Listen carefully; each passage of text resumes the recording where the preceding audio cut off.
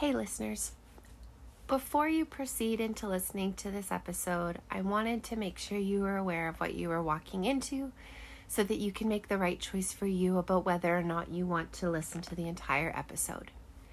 So this episode requires a content warning for mature content and some possibly triggering content as well.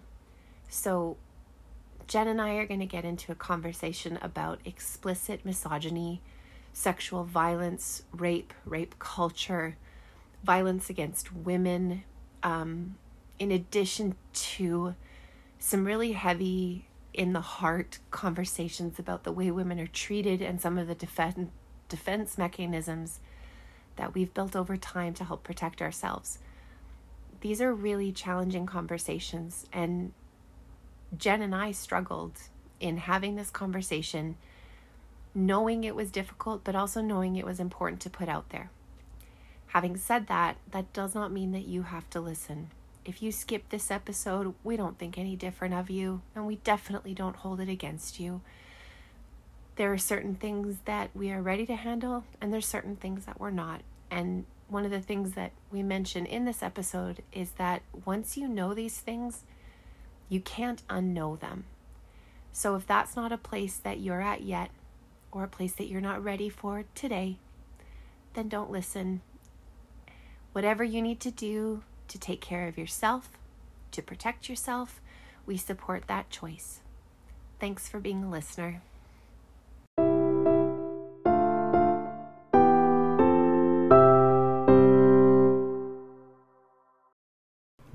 Hey. Bonjour. Hi. Ciao. Hola. Ok. Thanks for joining us for. You sow what you hope to reap. We are really glad you're here. Yes, we are.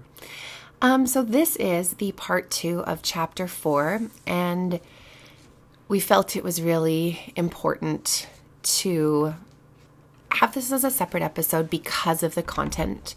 When I first talked to Jen about this particular burn, I was concerned that it was going to be a little too intense or too intense for a full episode, so it kind of needed its own, and Jen agreed, sorry not to speak for you, but agreed that this could be separate, and then we can put an explicit warning on this episode. So you're still getting the stuff from the chapter, but if you choose to listen to this, it's your choice. It's your choice to subject yourself. It's not your normal episode. No, and this is really an area of personal interest for me. Like I've always been very interested in true crime. And I think the thing that fascinated me that I didn't realize until we started doing this was the way that women are treated.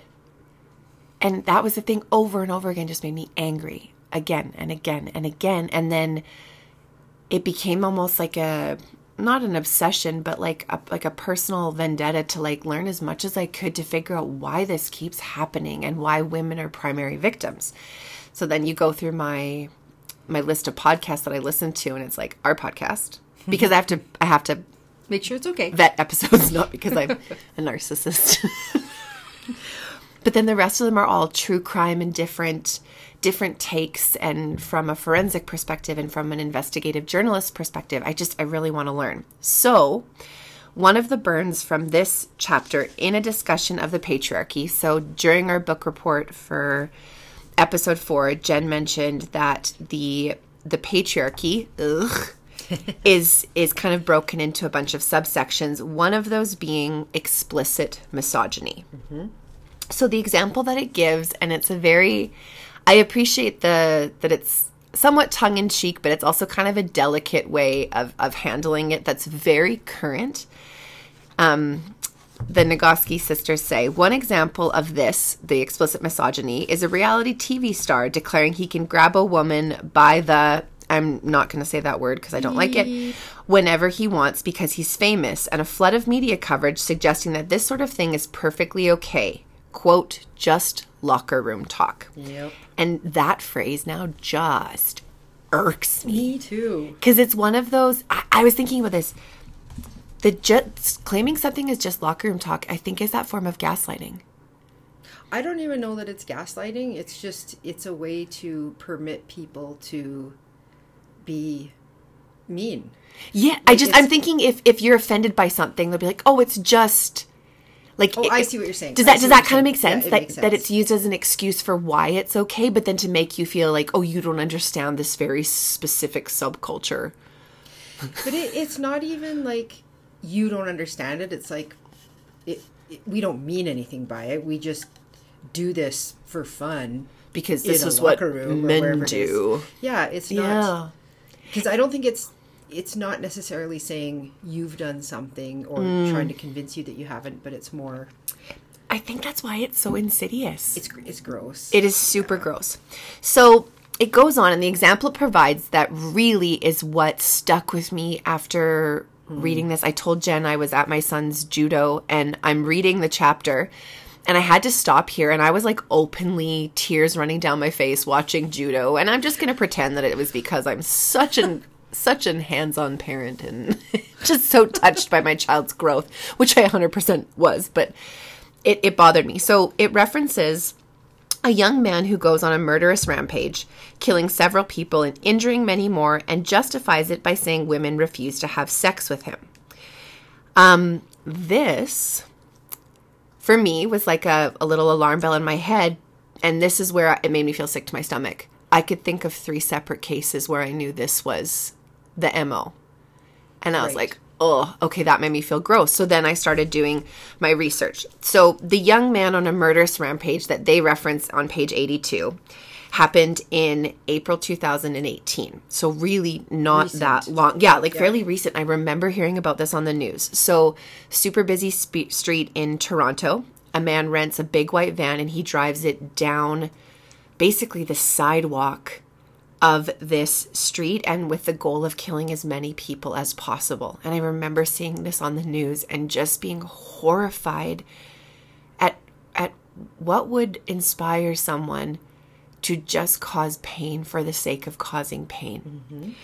So when he was caught, he said that he was inspired what's called the incel movement. So incel is like a short term for individuals who label themselves as involuntarily celibate. Right. So they believe that it is rejection from various women throughout their life, and that's the reason that they have not engaged in any sexual activity. So they're basically like blaming women instead. They're blaming women for their lack of sexual experience or for their virginity or for their inability to fulfill whatever desires, that it's women's fault. Right. For being accessible, but not accessible enough for them. And then the response to that is to take life. It seems like a very ridiculous jump. So it kind of spotlighted something that has this very, again, not to use the word again, but it fits this very insidious online subculture of men in these chat rooms and groups that are talking about how victimized they are by women who have rejected them. So the Canadian government labeled this involuntary celibate movement as a violent misogynist worldview, and it has since been labeled as a terrorist action. Like other cases that have kind of built off of this. And I like that this is, because we can talk about this, it's not something that's happening far away. This is Toronto. This is Canada. This is our Canadian government that is at least like, and it's through their website that I actually found a lot of these definitions and articles. So, I mean, at least they're looking at it. So then that was 2018. 2020, a 17-year-old boy was so inspired by that 2018 case that he walked into a nail salon and stabbed a woman to death. He said he was inspired by that? He was inspired by the Vancouver case specific, or the van case in Toronto. I wrote van here and immediately went Vancouver. And the incel movement. And when he was discovered further, he was part of a lot of those online chats and things that were part of that subculture of the involuntarily celibate movement. So in June of 2020, the BBC published an article, and this is the first time that when this individual was, or when the case was actually looked at, it was deemed terrorism. Mm-hmm. So the 2018 was not deemed terrorism, but it kind of laid the groundwork for what the 2020 case would be. So any of the articles that I'll mention, I'm actually going to post in the caption of an Instagram post that we will publish when we publish this episode. So I read both of these, heartbreaking, and it's that anger all over again. And then I remembered that it wasn't the case that it made me think of. And then that just like, it's like a punch in the gut, because I was like, I knew about these ones, but that's not the one. Right. And the one that it made me think of, this murderous rampage of killing people because you're mad at women, is the Isla Vista killings in California. Yeah. So that one was in May 2014, so 4 years prior to the Toronto incident. And again, this I got a lot of my information from an article from The Guardian, which again will be posted in Teams. So 22-year-old man in Isla Vista, California, went on a killing spree. He killed 6 people and injured 7 others. And I think from what I remember, because this was also covered on a podcast episode, it was over the course of a couple days. Some of the deaths, it happened very quickly. And then others were spread out. And then once it was looked at, it was this realization of the... Oh, right. Yes. How determined this individual was to cause pain. And this is a quote directly from that 22-year-old man. He was seeking retribution against the women who sexually rejected him. He blamed his virginity on rejection by, quote, beautiful women. So that whole idea, I think, is why, and it's a quote that I had mentioned, I don't remember exactly which episode, but the pretty is not the rent you pay to exist in a world that is marked for women. I remember you saying that, yes. And that's what it makes, he's blaming being beautiful or stereotypically or aesthetically, the concept of beauty as being why he is sexually inexperienced or whatever it is. It's just... Well, I mean, you're talking about cases where this is explicit misogyny, just to be perfectly clear. So, yes. Hatred of women that is acted upon. And I think we hear about these stories in the news, but we don't ever really... I mean, we think they're terrible, and they are. Of course. They are terrible. Yeah. But we don't really think about the underlying reasons, right? But it's when you see all of them kind of laid out in almost chronological order that there is this through line that maybe we don't want to see, but it's so clear. It was hard for me to just ignore. Yeah. Well, and this is the reason why you have to make sure that you broaden your horizons in terms of the media that you consume, right? If you're always getting the same information from similar groups, then it's difficult to have it's that confirmation bias. Yes. And that's I guess the problem with a lot of social media in the cookies. Right? Is you just keep getting more of that content that you access without getting those alternate viewpoints. So yeah, going to multiple sources, I think that's fantastic advice no matter what you're researching. But I think depending on the news outlet or news media, these cases could be like the New York Times in that Toronto van incident. The New York Times ran an opinion editorial about whether it is something that we can put on women for rejection. Suggesting that you could? So they say the New York Times ran an op-ed that unjokingly argued that redistribution of sex, that is, sex for men with women, was a reasonable idea. And I went and read the article, I see what you're saying. And it's not this staunch opposition to what this person did. And well, yes, they condemn the death and the killing and the violence, but not necessarily the ideas behind it. Yeah. So now you're running into the internalized misogyny. Right? Yes. I'm so glad that because you brought up those a couple, like the explicit, implicit, and internalized misogyny. Yes. So this whole, when you look at them all together, I take it as the sense of entitlement that is a direct result of the patriarchy.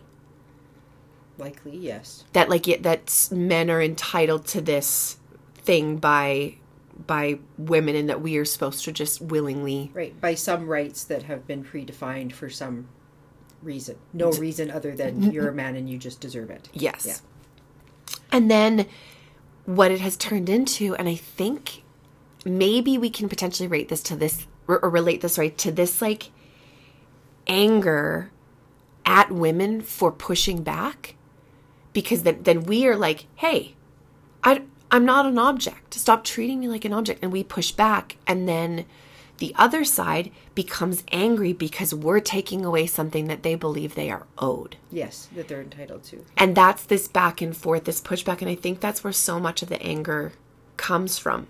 And disrupting the status quo, or bucking the status quo, is going to cause these ripples that I don't know if we can fully foresee what the effects they're going to have. And it's a humbling thing to think about, that like...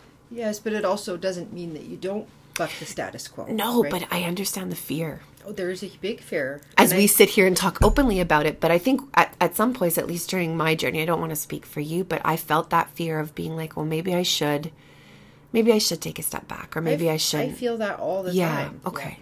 Yeah. So does this mean we're like extra strong, hiding in this office, just the two of us? Hiding in this office. Talking about, and it's tough. So I wanted to make sure that we brought this back around to that it's not just a conversation about how dark and horrible the world is, which, I mean, 100%. There are some very dark cases. Yeah. Yes, there are some cases. But this is some very pointed examples of how the game is rigged against us. Mm-hmm. And that we, as women, and again, once you know, you can't unknow, we live to a certain degree in a state of fear for our own safety. Like I think about, after parent-teacher interviews, if you stay and chat, I had a parent last semester that wanted to chat for a little bit longer, which actually I love. Like I'm perfectly happy to chat with a parent, but it meant I was walking out to my vehicle alone in the dark. Every part of me is saying, no, no, call my husband, talk to him on the phone, as if that is some way of helping, or wait for someone to walk you out. The fact that universities have programs where security or responsible vetted other students will walk you to your vehicle after classes at night.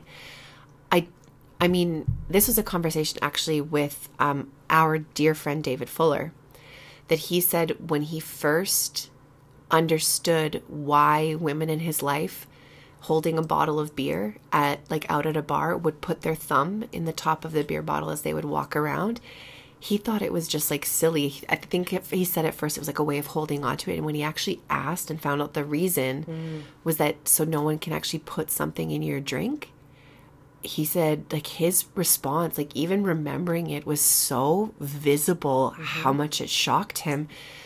And then that realization that those are, maybe not every day, but consistent occurrences for us as women. For sure, consistent. Yeah. Yeah. And I think what we're ultimately talking about is the fact that we have to do that. Yes. Rather than, hey, it's inappropriate to put something in someone's drink, or it's inappropriate to jump someone when they're walking to their car. Yes. You don't have the right to do those things.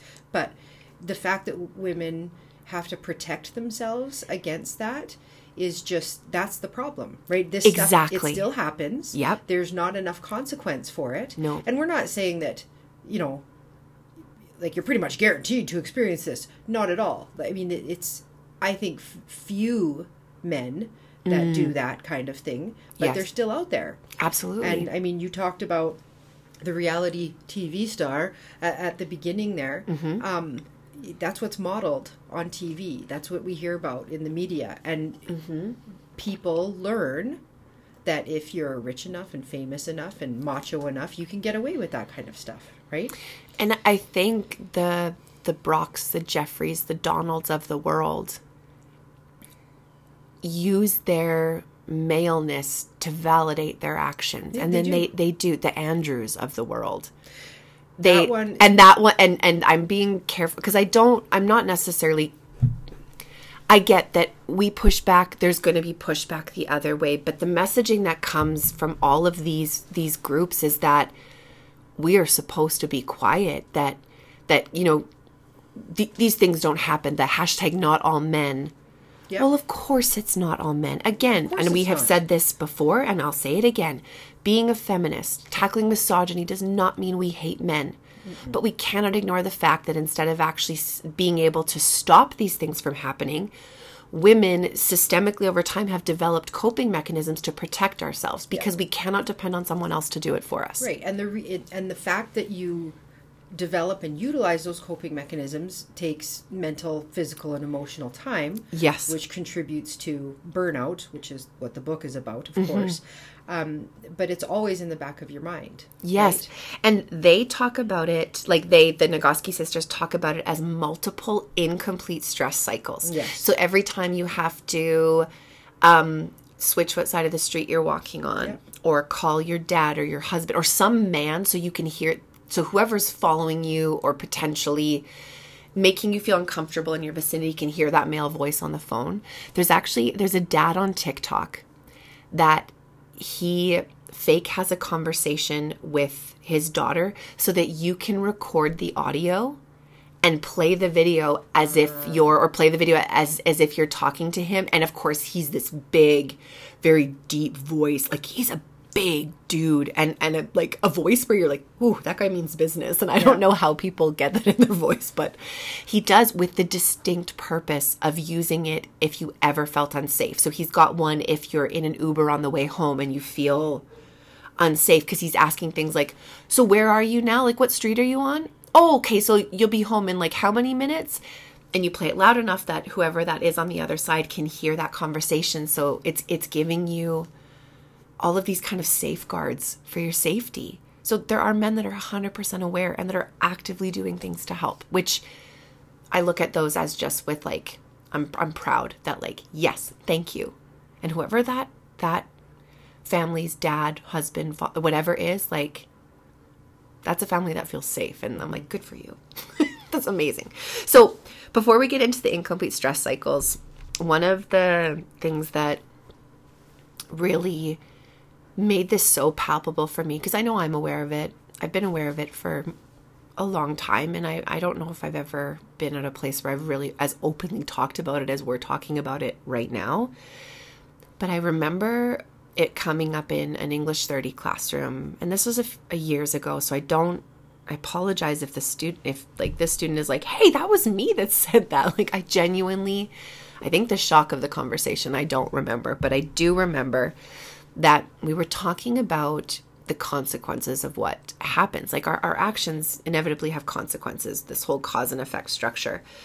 But I remember a male student saying that, walking in these dark spaces, like, yeah, my biggest fear is like, what if I die?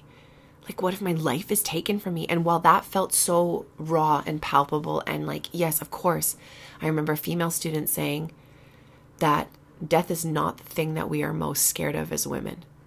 And it knocked me off my feet, because I was like, oh my God, she's right. Mm-hmm. All of the things that would happen before that, I'm far more terrifying. Yep. And I don't want to list them, and I have them written down for myself. And as soon as I looked at it, I'm not addressing them. But if you are a woman, and if you don't know, ask someone, because I can. And this is a 17-year-old girl. Yeah. That's aware. That's wild. It is wild. And I mean, there's statistics on not likelihood of historically what has happened. And I will include some of these statistics in our Instagram. So if you choose to look at them, if you choose to have that knowledge, again, once you know, you can't unknow. So approach with caution. But back to these incomplete stress cycles, because again, this is just that extra layer of the things that we fear, that we worry about. Are you okay, my friend? Yeah. Sorry, I've I've thought about this so much, and I don't mean to seem like callous because I know I'm just running through it. It's like, this is my way of coping. No, it's good. Yeah. All that's going through my mind is I keep returning to the coping mechanisms. And then, so the fact that women need to think about that kind of thing, and that we can, as a society, just say, well, yeah, we'll go be with a buddy, call ahead, let people know where you are. The problem, I mean, yes, that's a solution to the problem, but the problem is still there. Yeah, it's the Band-Aid metaphor of like, we're Band-Aiding the problem without actually solving it. But we're not even Band-Aiding the problem. I guess Band-Aiding would mean it's not happening anymore. Like, it's not. Yeah. And I mean, I know we're not going to change anything through this one conversation, but no. I mean, I love that there are men out there that are producing these TikTok videos. Yep. And men in our building that we work with that are aware. There shouldn't have to be men out there that are producing TikTok videos. Yes. There shouldn't be men in our lives that say, I will protect you against these bad guys. Because there's not a lot of bad guys. Nope. Right? And sometimes they're actually glorified in the media, right? Mm-hmm. They take up a lot of our time, but they continue to be able to do what they're doing. Yeah. Yeah. Ugh. Okay. So, sorry. She asked if I was okay because I had a look of like painful disgust on my face. So. Well, this whole conversation is painfully disgusting. It's not a good one. But what I wanted to draw your attention to, not you, Jen. That sounded real bossy. But I recently watched a documentary on Netflix. Brand new. It got a lot of attention off the bat, called American Nightmare. Okay. Have you seen it? No. Approach with caution, but 3 episodes, which I appreciate. Like, give me what I need to know. And the way that they structure it alone shows me how aware they are of how poorly this case was handled. Okay. Like, so they kind of mimic the episodes after how it was handled. And I thought that was because you're kind of on this journey with them. Okay. So the story centers on a couple, Denise Huskins and Aaron Quinn. In March of 2015, a unknown individual broke into their house, woke them in the night by shining a flashlight in their face at gunpoint, tied them up, gave them, like, forced them to drink a mix of, like, NyQuil and something else to make them, like, drowsy or whatever, and then kidnaps Denise. So, Aaron, the boyfriend at this time, finally wakes up the next day. Because again, like, he's been given something that's made him very sleepy. So he wakes up the next day. I guess the kidnappers had given him a bunch of, like, don't do this, like a lot of instructions. So that fear of waking up, realizing his girlfriend is gone, that fear of what could happen to her, all of those things, he finally ends up calling the police. And you hear his police phone call, his 911 phone call. He is brought in for questioning and accused of murdering her. No. So the whole thing is investigating him.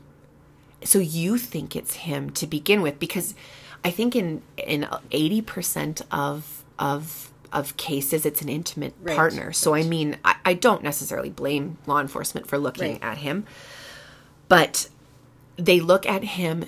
No one actually investigates the kidnapping. Wow. They don't look for the kidnappers. Wow. They don't take into account any of the stuff that Aaron is providing until Denise is released by her kidnappers in a different part of, this happens in California. So she's kidnapped in Northern California, released in Southern California. Okay.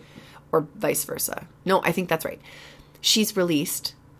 She goes to the police, even though her kidnappers instructed her not to and threatened to come get her again. The bravery that this woman shows throughout this whole thing, like, she is a freaking force to be reckoned with. She goes to the police without speaking to Aaron first and gives the exact same story. They do not believe them. The media labels them as hoaxes. they say that they fabricated the entire thing, and a rape kit is done on Denise because she was sexually assaulted twice during her kidnapping. Mm-hmm. And even with that information, they were labeled as doing it for attention. Really? Yeah. And just the way that she is treated is, to me, was such a kind of a template for how a lot of women who come forward with allegations of sexual assault are treated. They're not believed. So then you get stories from other women from 2, 3, 4, 5 years prior with the exact same story as Denise, minus the kidnapping, but the circumstances of the break and enter and the home invasion and to some degree some of the assaults, the same stories. But none of those women were believed by police either. Interesting. They were made to feel like, oh, like, I think you're being... Maybe it was probably very scary, but like it probably didn't happen quite the way you remember. And they were talked out of pressing any type of charges, never investigated. So, and this is what I love. This is where I like get excited. So a sergeant named Misty Caruso, and I want to make sure we say her name because like her in the show is just this refusal to back down. So she became a police officer because when she was younger, one of her best friends was assaulted. Okay. So she becomes a cop with the distinct purpose of trying to like be a voice. Yes. This is her first case as a detective. Oh my goodness. Wow. And she finds pieces of things and really just does not back down. Mm-hmm. Doesn't back down. And it's her that finally kind of opens us up. And I don't want to give away anything, but so this happened in 2015.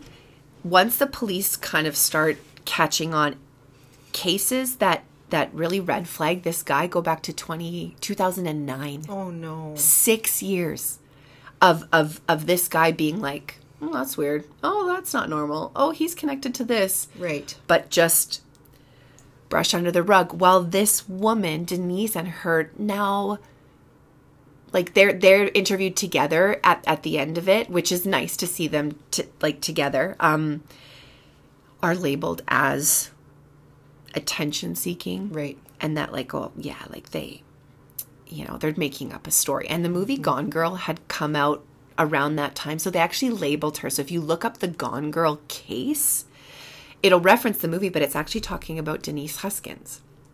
So she tells us when she's interviewed for the documentary that this is actually the third time in her life that she had been assaulted. Wow. At 12, at 19, and again at 22 or 23.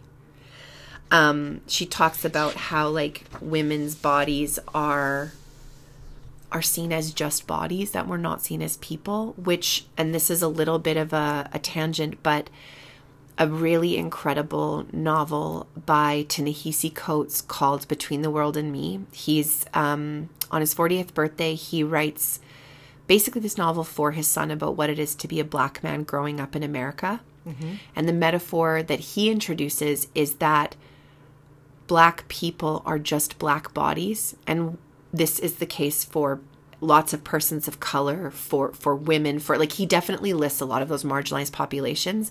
And when it's just a body, you don't treat it the same way as when it's a person.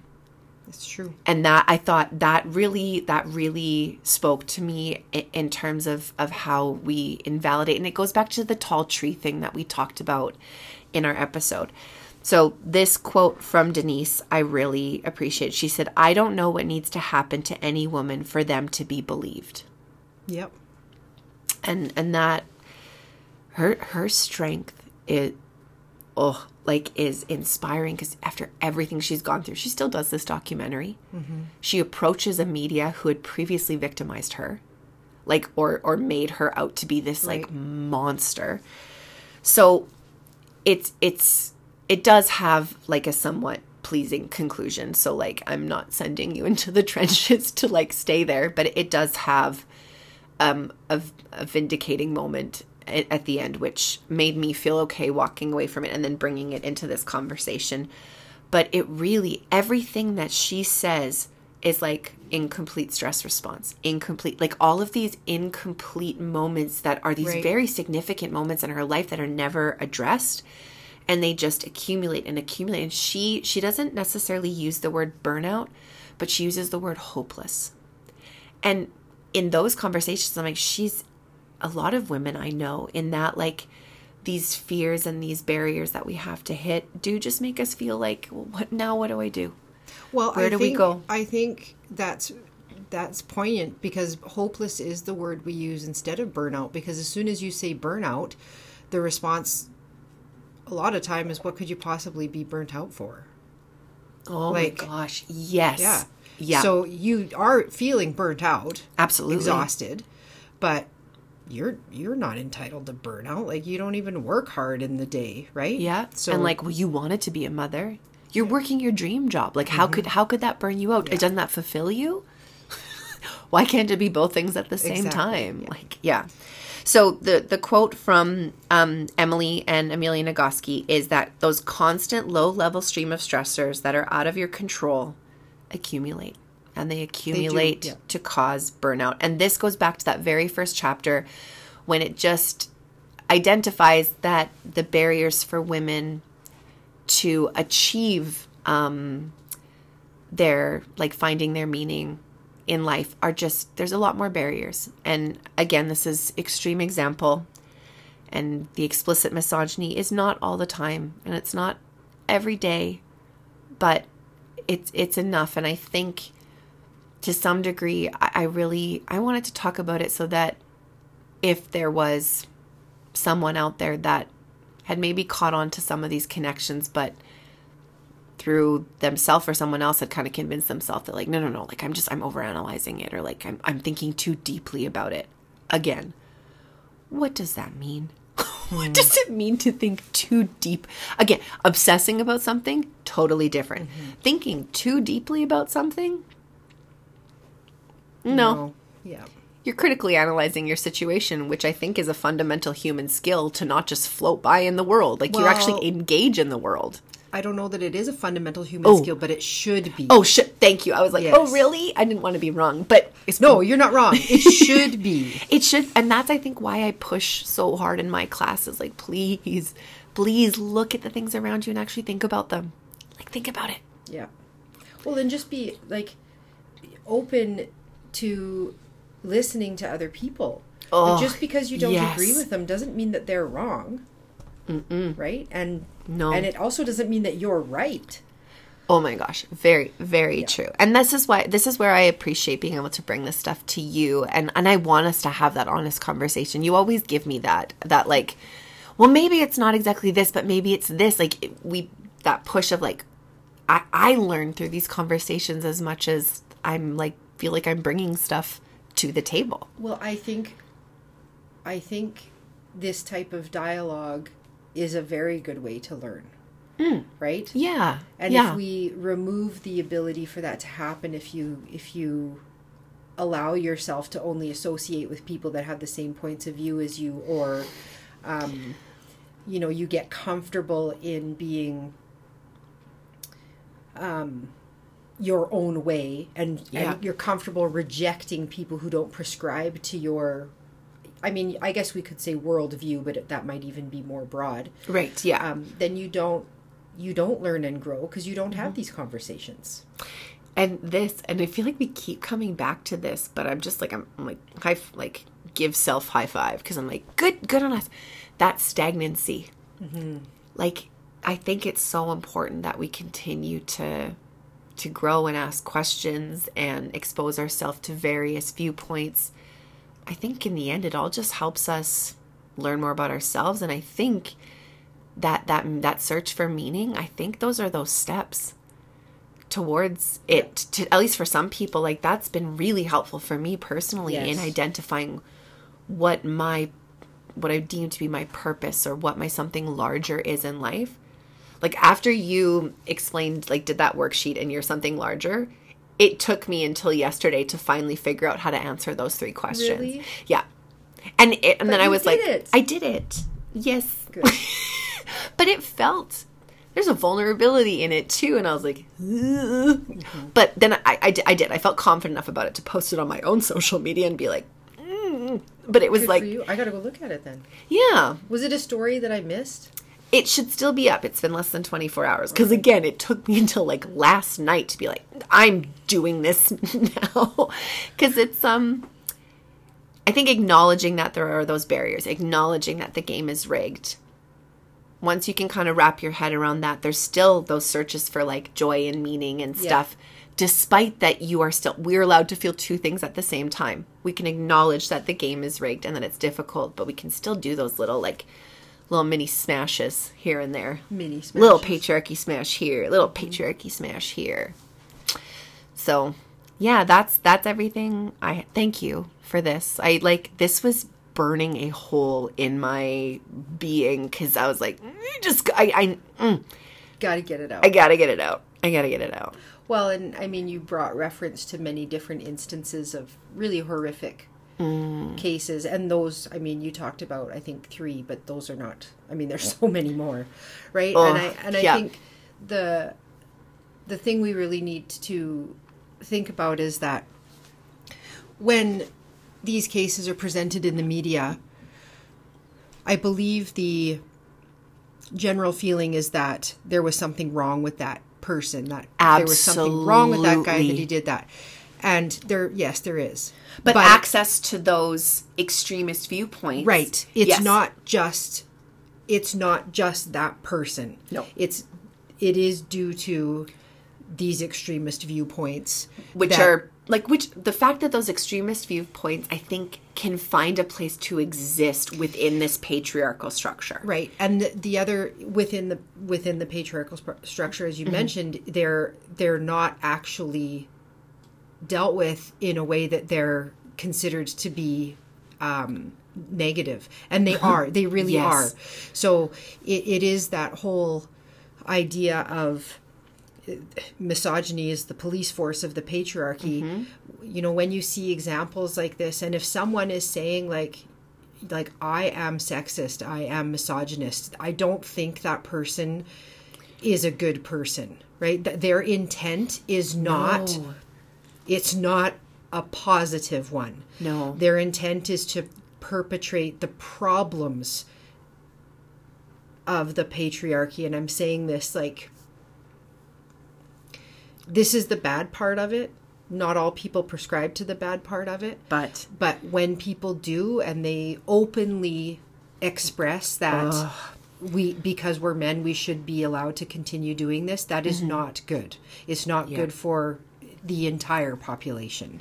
And there's, I mean, the Andrews of the world, if we will, has a very young fan base.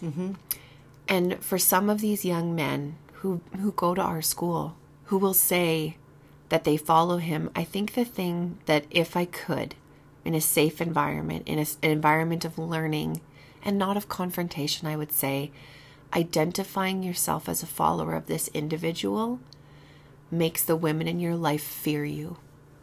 And if that's what you want, I'd take a look at that. But maybe they're not aware that that perception is, because they're looking at it as like, yeah, that this person is validating how I feel and some of my frustrations. But you are making, like, as like in a heteronormative structure, you're making future women in your life, your mother, your aunts, your cousin, maybe even your teachers, take that step back and in the sense that like, okay, that's not a totally safe place, right, for me to exist exactly the way that I am. And we end up changing ourselves. Yep. Like I notice that I will use my coach voice in the classroom to speak in that, like, I'll do this voice as as I'm giving instructions, like you line up on that line, and we are like, we're doing ladders. No bitching, no complaining, you run until you throw up. Like why I default into that voice, I think, in situations where I need to posture. Again, benefiting from the patriarchy. Well, exactly. That's internalized misogyny, right? You change your behaviors. Yes. You actually abandon your more feminine what are defined as more feminine qualities to avoid being hurt and to fit in better in this construct, right? Yeah, absolutely. And it's not, the thing that's not right about it is that there's only a very small number of people that don't have to change their behaviors to fit into this construct. And I think they might argue that that's not true because, they have to put up appearances or whatever it is. But the thing is, should you really be allowed to just use women for their bodies? This is the leisure? Headwinds, tailwinds asymmetry that but this is the way it's always been. And why change it now? Yeah, why change? Things are working fine the way they are. For you. Yeah, for you. Yeah. Bruh. Oh, I hate that word so much. Sorry, my personal goal in life is to take words that, those stupid, and my grade 12s know this because I go to them and I'm like, okay, what cool teenagery phrase do you have that I'm going to ruin for you today? But I think that's a decent goal, actually. Just to make us aware of the words that we use. I know. But bruh, bro, do they all mean different things when you pronounce them differently? Who knows? I've decided to use bro, very specifically bro and girl as very gender neutral terms. And I use them indistinguishably for any individual that I interact with. And sometimes kids are a little thrown off and I'm like, girls gender neutral, relax. But how many times do we use the word guys? Yeah, we do. Right? And we've talked about this, and that's another episode as well, but just the language that you use. So this is me being I'm going to subvert what we think about the language. And people are like, oh, guys is a gender neutral. Well, then so is bro. And so is girl in my world. In my teeny tiny world. In my world. Well, but it's interesting. I mean, you can, I guess we can do that. Right? I mean, someone created language. That's true. So maybe it continued. I mean, it's evolved over time. Well, if I look at language evolution. It does evolve, yeah. Yeah. I'm super grateful for you. Thank you for this. Well, and I'm proud of you for having the courage to talk about it. And to gather, you gathered a lot of information there and put it together in such a way that it was, you made it contextually relevant, and I think that that's important. Shane was really supportive during this research process because he saw me struggling. It's heavy. It's heavy. Well, I struggled even listening to you. I know. Good thing we don't have this on video. Yeah, this is not a video record. One day maybe we will record our episodes, but it was not this episode. Not this episode. So, we say goodbye. Yeah, we'll just do our bonus episode goodbye. I feel like that might be inappropriate for this episode. Oh my, you're right. 100%. Okay, well, I'll say this. I hope whoever you are who's listening, you do what you need to take care of yourself. You find people that you love, that love you, and that you can lean on for support. And while I think to some degree we're conditioned to believe that someone else needs to save us or protect us, I think there's a lot of taking care of ourselves and protecting ourselves that we can do without needing the help of anybody else. But most importantly is to take care of your well-being, your heart, your soul. Find your meaning, do what you need to do to take care of you, and just know that there's people that see you. I see you. I see you. I see you, plural. Which doesn't have an S at the end of it, but is plural. Very confusing for English language learners. Mm-hmm. Yeah. Well, we will see you in a couple weeks for our episode 5 on chapter 5. And until then, find your meaning and find your strength. Okay. Bye, everybody. Thank you.